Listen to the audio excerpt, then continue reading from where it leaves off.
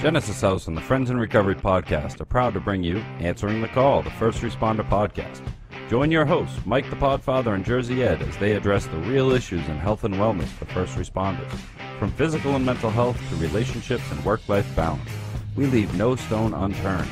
Answering the Call, the First Responder podcast is available on Facebook, Podbean, iTunes, and YouTube, as well as iHeartRadio. 24 hours a day, 7 days a week. Now, here are your friends in recovery answering the calls. Hey, everybody. Welcome to Answering the Call, the First Responders podcast. I'm Mike Miles, the Podfather, and I'm here with Jersey Ed, guys. How's it going? Jersey Ed. Skylar, and it's noontime. Skylar. Skylar. I put your name up there. Noontime with Sky. I put it up there for you, Sky. Is that right? Perfect. Good. Love it. And we have a special guest today, I guess, huh? I think so. Dan DeGrace. We'll be bringing on here in a second. We just got to do some senseless talking here to keep our not so much senseless. We just got to give out some phone numbers and information. That's it. So, guys, if you want to get a hold of us, yeah, absolutely. If you want to get a hold of us, you can call us at 617-379-1163. That's 617-379-1163, or email us at help@friendsandrecoverypodcast.com. And that's the best way to get a hold of us. Podfather, real quick, I want to Skylar came on. You were absent, I think, last week or the week before. Mm-hmm. If you scroll back to a couple of shows to listen to Skylar and I, two convicts doing a cop show. Answering the call. That's right. We were answering the call for you, Podfather. Right. But I appreciate it. I was laid up. He was. And then then Podfather and I had a talk, and I said, Skylar's pretty good, man. She added a lot to the show, and Podfather agreed with me. So I think this might be the first week you doing the show with us, correct, Sky? As far as all of us? No, all of us, yeah. Yeah, maybe for the Answering the Call, yes. For ATC, right. yeah, for ATC. Right, so, right, yeah, not FIR. Sponsored by FirstNet. Built by AT&T. That's right. We have to get that in there, guys. But, it's real important. And, the more I watch that commercial, the more I realize what an important element FirstNet brings to EMS, police, fire. I mean, I guess Chicago firefighter. I mean, you can't get much busier than that, I'm sure. Mm-hmm. And, I just think it's amazing. And now it's like when you buy a car, you think nobody else has that car till you buy one, and everywhere you look, you see the car. Well, now everywhere I look, I see FirstNet by AT&T. I know. Thank you guys. Proud to be doing this. Proud to be doing this. Yeah. Absolutely. Well, guys, we do have Dan DeGrace on. He is a Chicago firefighter department firefighter, retired, and now he's working with Rosecrans. He has an amazing career. He has his bachelor's degree in psychology.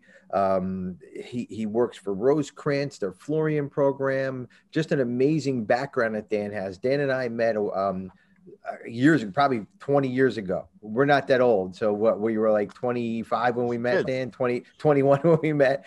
And, Dan and I always stayed in touch. And when we started our first responders program at Genesis House, Dan was sending us some firefighters from Chicago before he went on to the Rosecrans. And him and I we go a long way back, and Dan is right up there helping firefighters hands down. This second career that he has is just an amazing career, and Rosecrans couldn't get a better director of their program for their Florian program than Dan DeGrace. Dan DeGrace, welcome to the show. Yeah, well, thanks, Ed. I'm thinking about your names. So Podfather, Jersey Ed, and Skylar. I said, I don't know what. There you go. Very good.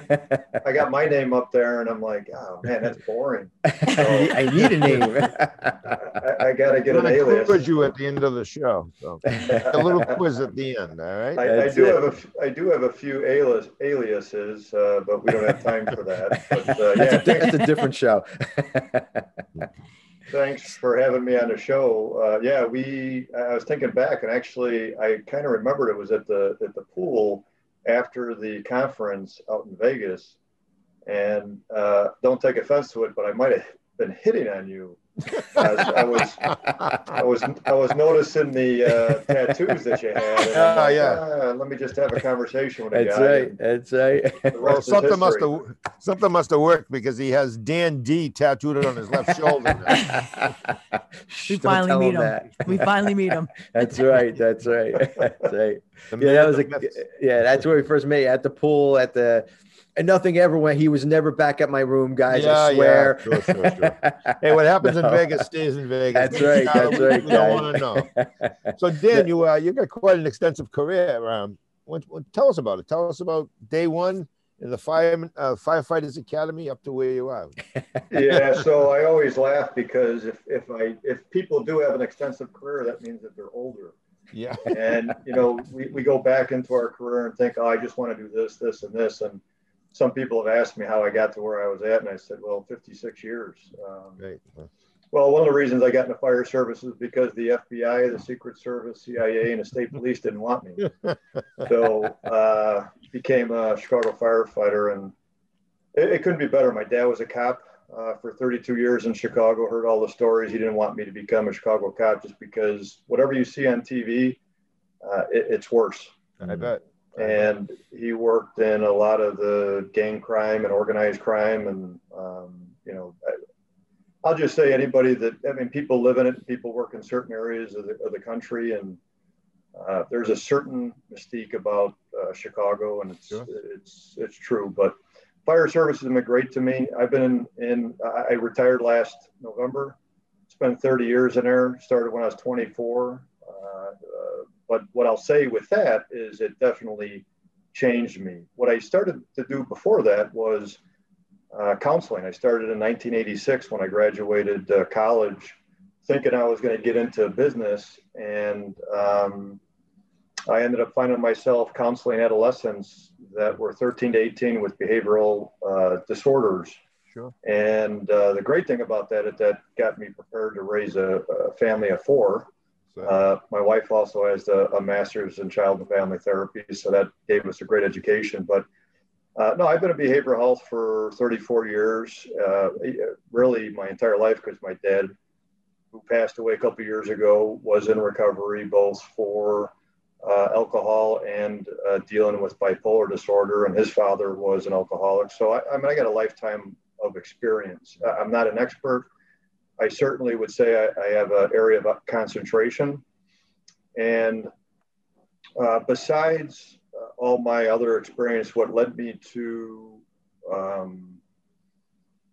one of the things that I did besides the firefighting and worked my way up through the ranks and becoming a lieutenant, a captain, and a chief, and was working with the union's EAP program that covered 8,000 active and retired members, plus their spouses and her family. So it's a pretty ominous task.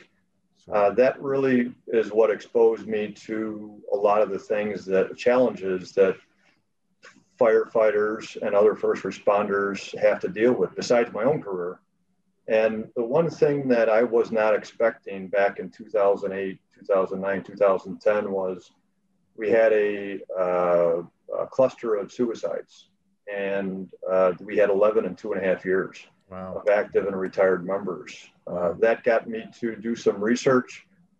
I've worked with the Illinois Fire Service Institute here in Illinois. I've worked with the National Council for Behavioral Health on their fire and EMS mental health first aid program. I've worked with the NFFF, the National Fallen Firefighters Foundation.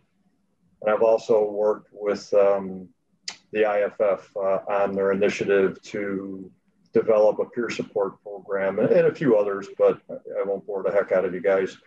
But what's cool is that growing up in an alcoholic family and then working with alcoholics and family members and affected people, we know that there's an issue out there, and we know there's a stigma out there. So my biggest thing in regards to when we experienced the suicides was I realized that we were different. And so back then in 2010, I researched peer support. I researched first responder programs. And with the internet, I only came up with a very few responses in regards to first responder peer support and a few first responder programs. And for police, fortunately, the police were involved in that, but not fire.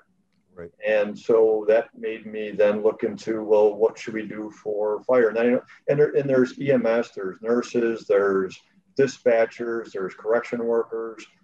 So bottom line is I reached out to a couple of different organizations, ended up talking to Phil Eaton, who just retired after 50 years in the field and 35 as a CEO of Rosecrans, and talked to him about starting a program specific for firefighters and paramedics, because that's who I was.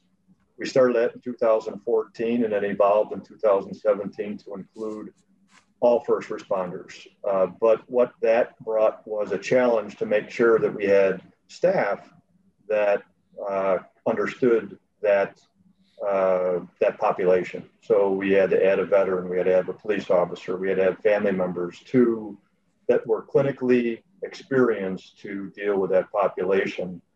And like with talking with Ed, you know, addiction and alcoholism, it crosses all boundaries, and it's a chronic relapsing disease. So we need to collaborate and talk, and there's not a program that is one size fits all. So that's why it's great to meet people like yourselves, to meet the people in the trenches that have experience, that don't pronounce their R's like some people. No offense. Good one. Hey, Dan, you know, I'm listening to you. I'm listening to you, and it's preaching to the choir. I'm 10 years older than you. I've been in this business 10 years longer than you. You know what I mean? I started in 1980, but there was never a program available.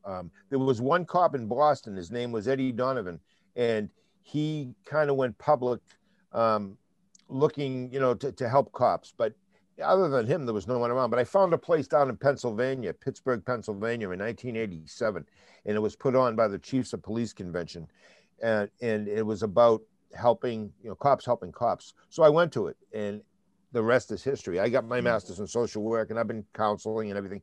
But I've had one of my close friends was a firefighter, and he was in this office that I'm sitting in now, and I've told the story before, but he left here on a Tuesday. He had been sober 30 days. He was getting back with his wife and children, and everything was good.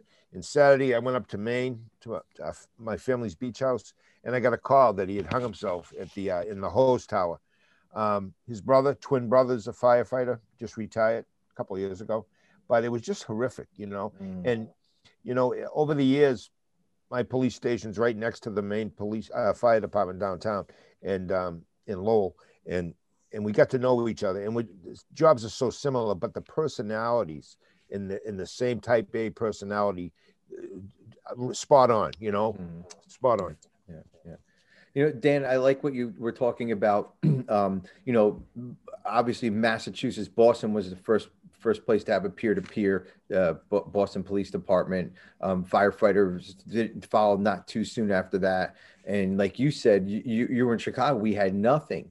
And then you guys got this program built up. It's probably one of the top-notch EAP programs that I've ever worked with is in you know, the Chicago Firefighters EAP.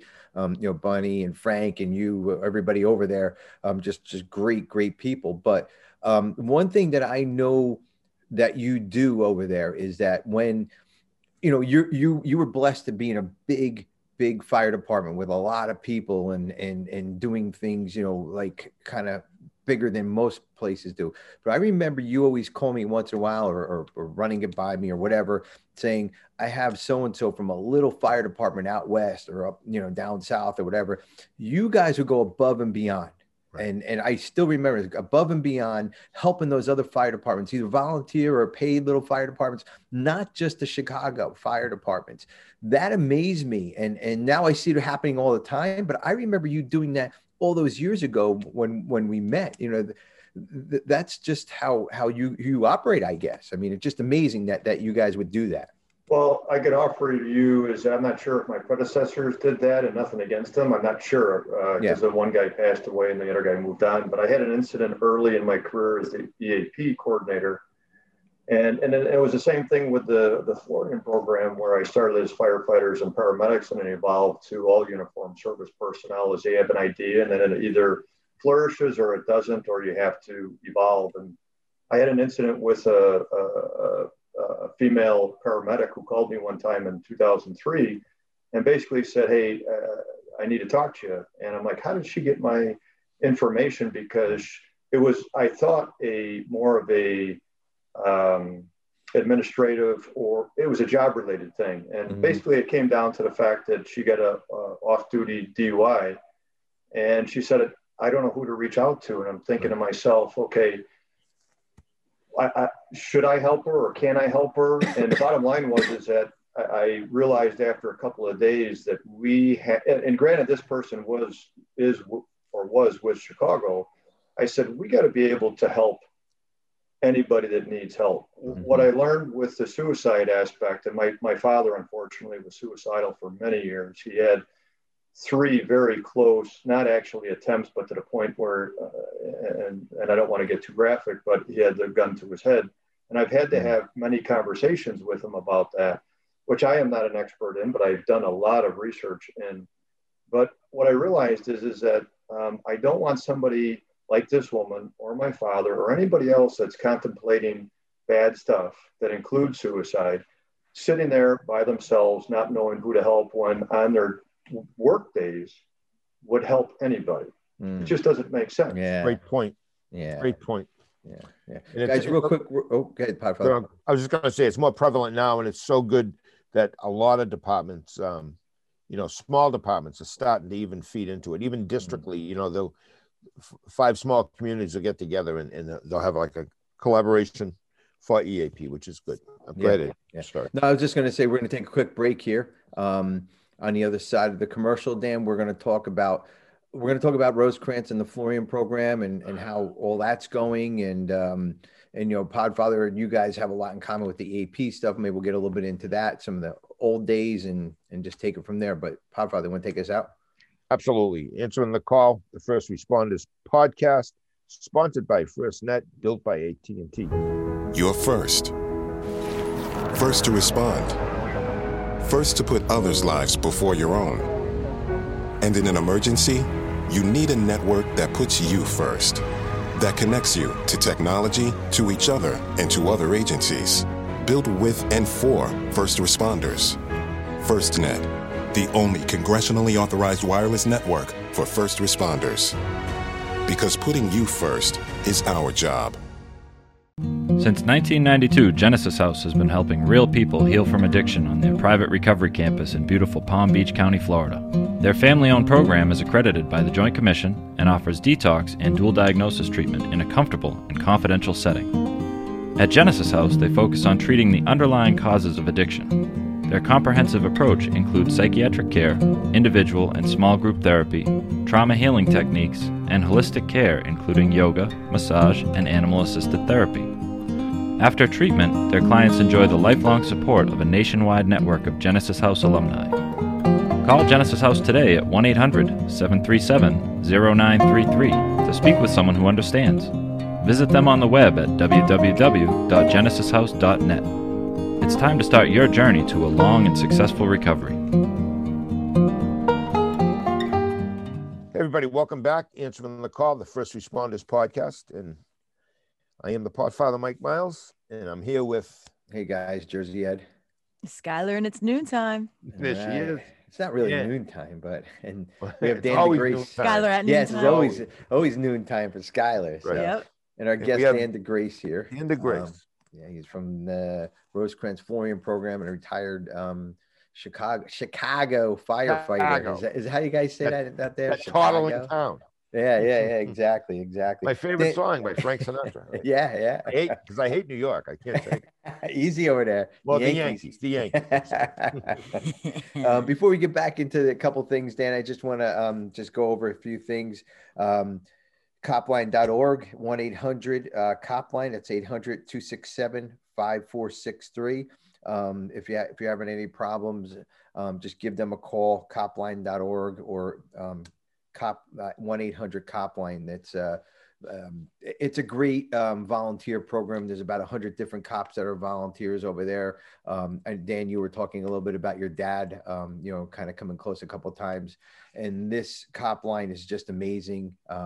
What they can help out with and direct people like, where your dad was at one time. So we don't have to go through that.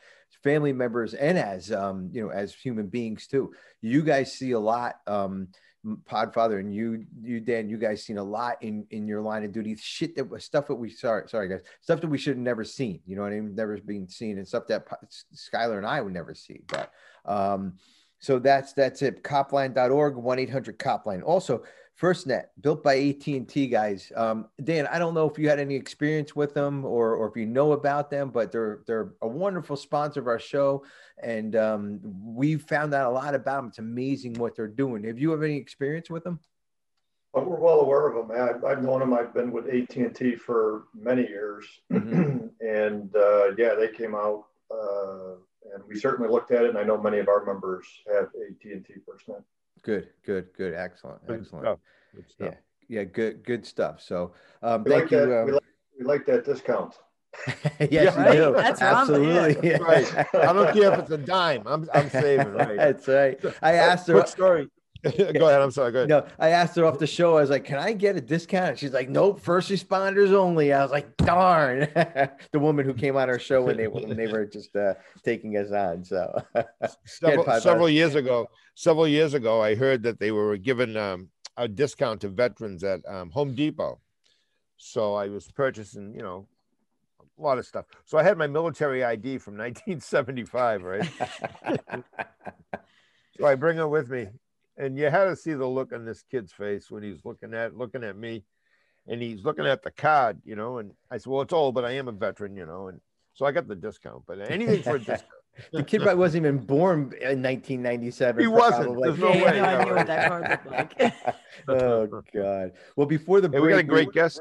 Yeah. Go ahead, Dave. So before the break, we were talking about things I don't know because I'm getting old and I can't remember. And if I ask the Podfather, he probably doesn't know either. But Skylar, do you know what we were talking about? Yeah, well, I mean, I think it's awesome, you guys. You realize that you had to find staff that specialized in it. Like, I think that's so important because honestly, like for me, my brother is a firefighter, so I can relate from a family member, having a family member that goes and does that for a living, but I don't know, you know what I mean? So for me to help someone that's seen the things that you've seen, like it wouldn't really be helpful. So it's so important that, you guys did that and that you found like what, the staff you needed. So absolutely. That's awesome.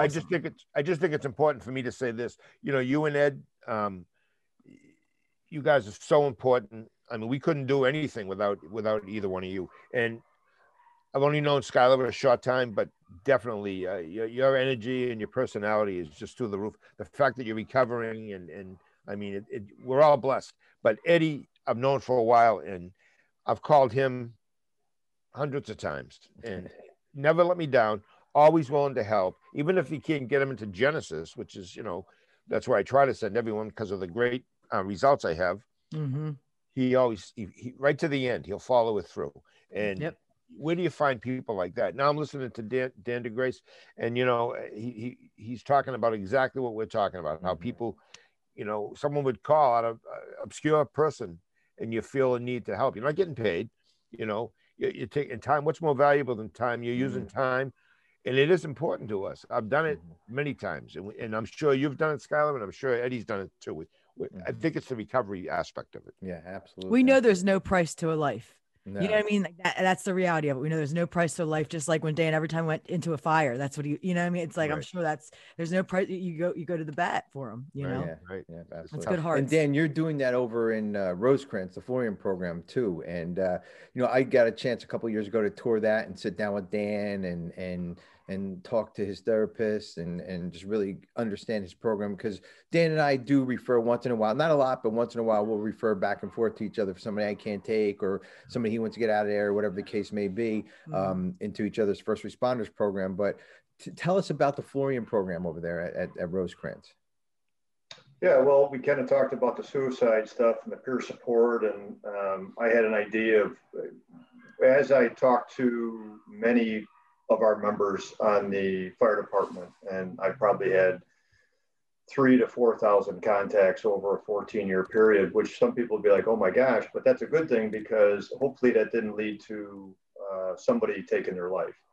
And maybe we're able to intervene with them. I always believe that people don't know about you or us or anybody, how can they access us? But in regards to the program, what was the initial thing is I had to realize why people would come and see me. And I asked that question all the time. I said, why'd you come and talk to me? And 100% of the time was because it was a referral from somebody else and they said that they trusted me. So I knew that the trust piece was the biggest thing. So one of the things that I've learned in the fire service too, and in general, family-wise or socially, is that even though I come from Chicago and we have 97 firehouses, if I walk into the firehouse because I have the patch, doesn't mean that somebody's going to trust me. So when we talk about treatment and treatment programs across the country, there's a lot of good names out there. Obviously, Genesis being one of them. Rosecrans has been around for 104 years. Crazy. So that doesn't happen by accident. So that there's a trust there, but is it a one size fits all? And you know that that's not the case. No. So when I had the idea of a first responder program, I knew that I could create a curriculum, and there's certain pieces that needed to be a part of it. And number one thing, honestly, had to be the fact that we had to provide peer support. Peer support's been around since the 1800s. It started out in France. And then it was in 1900s by a couple of doctors that really infused it into insane asylums so people would have a sense of understanding. For us as first responders, we take people to treatment centers. We don't go behind those doors. And if we do, we want to get the hell out. Right. So we have to understand the fact that when people come into a treatment center, we're going to look at how it looks, how it smells, and how we feel as we walk in there. And if it's not good, we're going to be out of our skin. So that is a big piece. And the fact that people in that same career, fire, police, military, corrections, dispatchers, nurses, EMS, have to be a part of the peer support and the clinical staff so that we can sit down and you don't have to explain to somebody what it's like to be shot at or what it's like to be in a fire or run out of air or do CPR on somebody that's dead already, all those different things. And I won't get too graphic, but I can't even tell you the number of things. I mean, we watch TV all the time. You see the news, anything that's probably happened.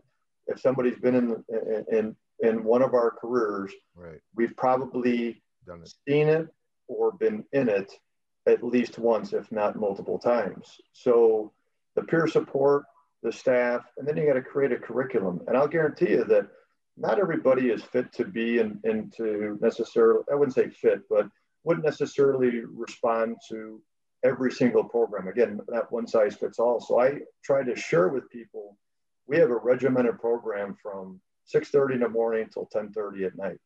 And it's very structured. Many of the first responders respond really well to that. What I've learned is that when there's, and I don't want to be negative to any program, but when you give us free time, that's usually when we get ourselves into trouble. Free time and self-care is important, but it's also got to be somewhat structured.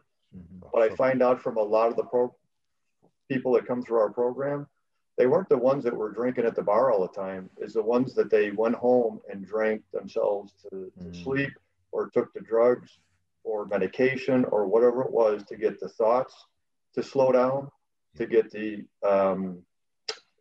visions to stop and to really kind of pass out and to numb yourself from the feelings and emotions. We develop a certain coping skill in our field. And that is really, and from a clinical standpoint, it's called dissociative. And I'm not saying dissociative disorder, Right. but I could tell you the first time I did CPR on somebody to the last time I did CPR was totally different because of my exposure to that. The first time that I was approached by a gang of people to the last time, you could do all the scenarios you want until you're actually doing it. But what we ended up doing was dissociating really human life in reality, because we're so much exposed to injury and death. And that then what happens to us, and I'll be honest, for myself included, and my father as well, and probably any first responder that's out there, I don't care what area, especially, I mean, we talk about coroners, we talk about lawyers too that investigate violent crimes. We then unfortunately carry that back home, and we don't transition very well back home.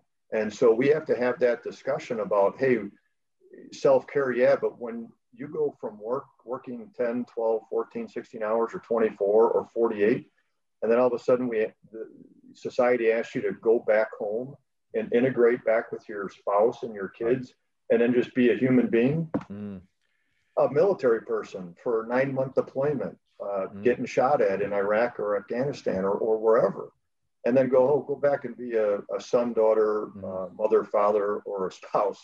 And then go find a job too. You're out of the military. Go find a job now. Go away. Yeah, that is tough, man. When and we see a lot of the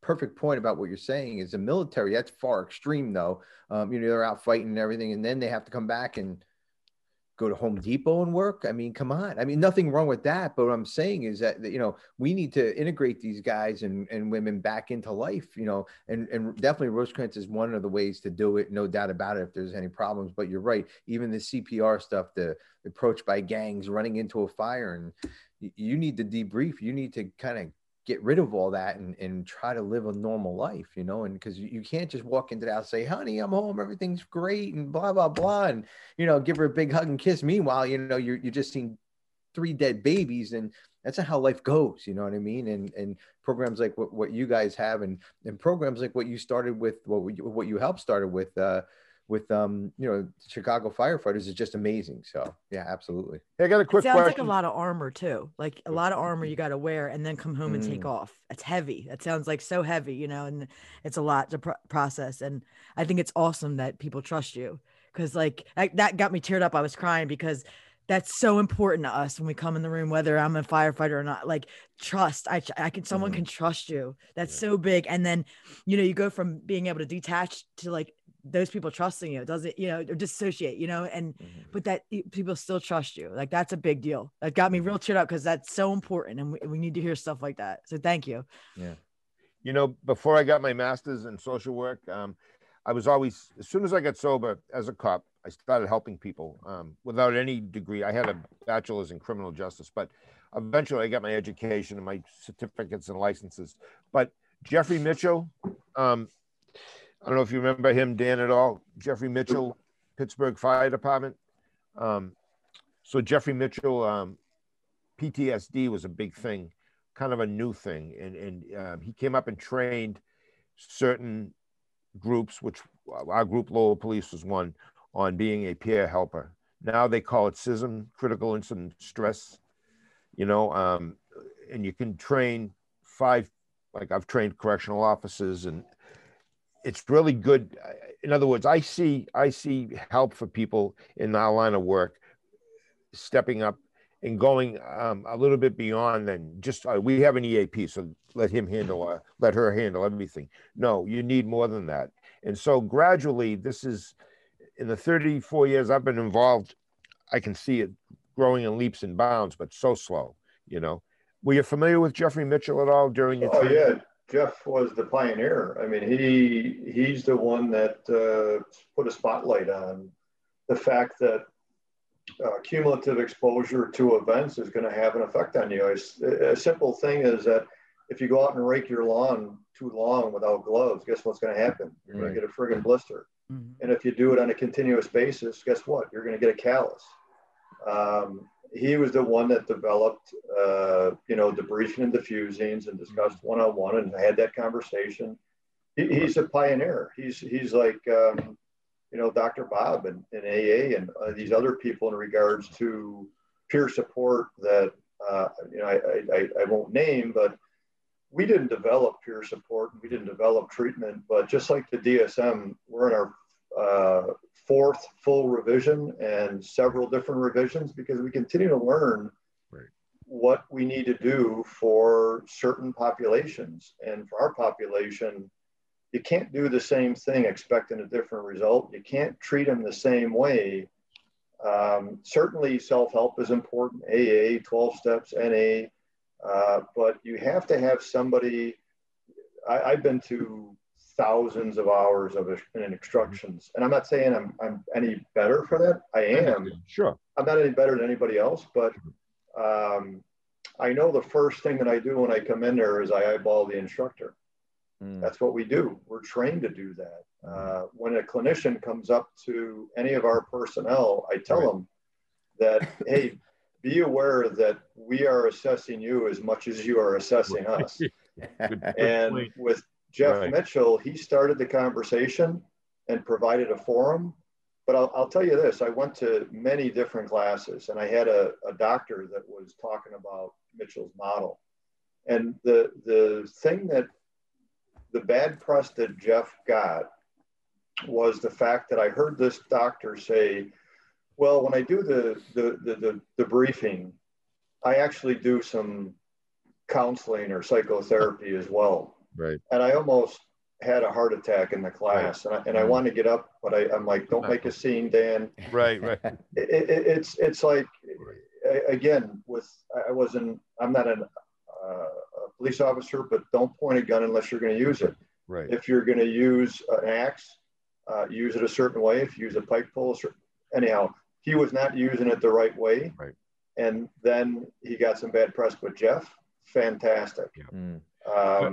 Yeah. Jeff Mitchell and Dr. James Reese from the FBI were two guys that I had an opportunity to meet and to actually be tutored by.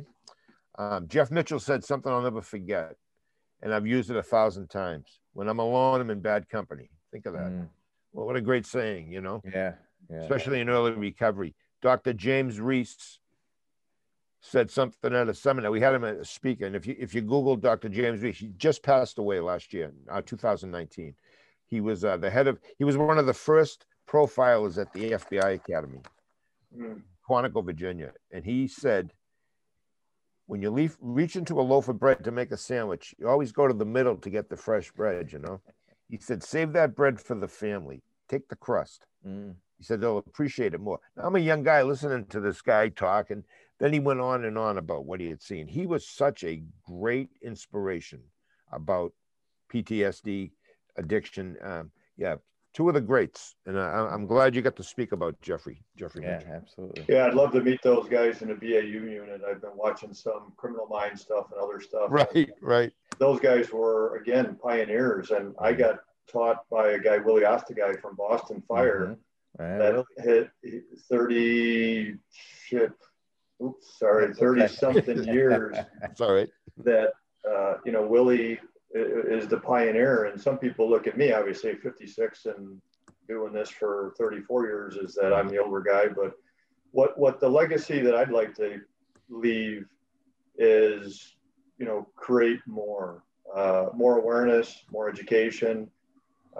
Everybody from Jersey is not going to come to Chicago, and everybody from Chicago is not going to go to Jersey. And you know what I mean is back 20 years ago, or even 10 years ago, there might have been a couple of programs specific to first responders. Now there's about 20, but I also tell people it's like going to McDonald's. Sometimes too many choices aren't the best, and you got to do your own research. So that's why it's good to have this conversation. Yeah, absolutely. Yeah, you've been a great so when guest. things were established and started, how long the program's been going, and like you said, all the different stuff you guys have done for your program, it just personalizes it and gives it that extra. Absolutely. Yeah. Dan, if we're going to close here in a minute, but can you give us some contact information for Rosecrance Laforian program and maybe for you, email? I don't know, however you want to do it, however you want to have somebody get in contact with you. And I'm going to also put it in the show notes. Just because this show is sponsored by Genesis House and we work for Genesis House doesn't mean we don't work together, and more contacts that we can have out there, the more contacts that are kind of vetted and we understand who the good ones out there. Not that there's any bad ones, but I'm just saying, the ones that work well together. And that's one. This is one I've been waiting to have you on the show for a while now. And so please let us know how to get a hold of you if somebody does want to come into treatment with you guys. Yeah, I mean, the simplest thing is going to rosecrance.org. Want to spell that? Yeah, ROSECRANCE.org. And that's our website. If anybody, you could, it's funny, I'll tell you real quick. So my son he's 25 now, but when he was a freshman in college, it was one of those things. He was talking to another guy and they were talking about dads and said, my dad's bigger than yours. Your dad's, I'm bigger, my dad's bigger than yours. My dad's more important anyhow.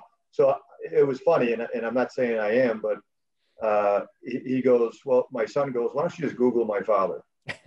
And he Googled me, and I didn't know this until and all this stuff came up, and luckily most of the stuff was good. Yeah. But, so I always tell people, hey, if I don't have my number or my email, Google me, and you'll be able to find me. Right. Yeah. That's it. It's a Google Dan DeGrace and he'll pop up. Just push the bad stuff away. That's hilarious. There's no bad stuff. That's pretty good though. So you've been a great guest, Dan. Honestly, you really put a smile on my face. It's so good knowing someone out there like you, and I'm sure you help thousands of people. Oh yeah, absolutely.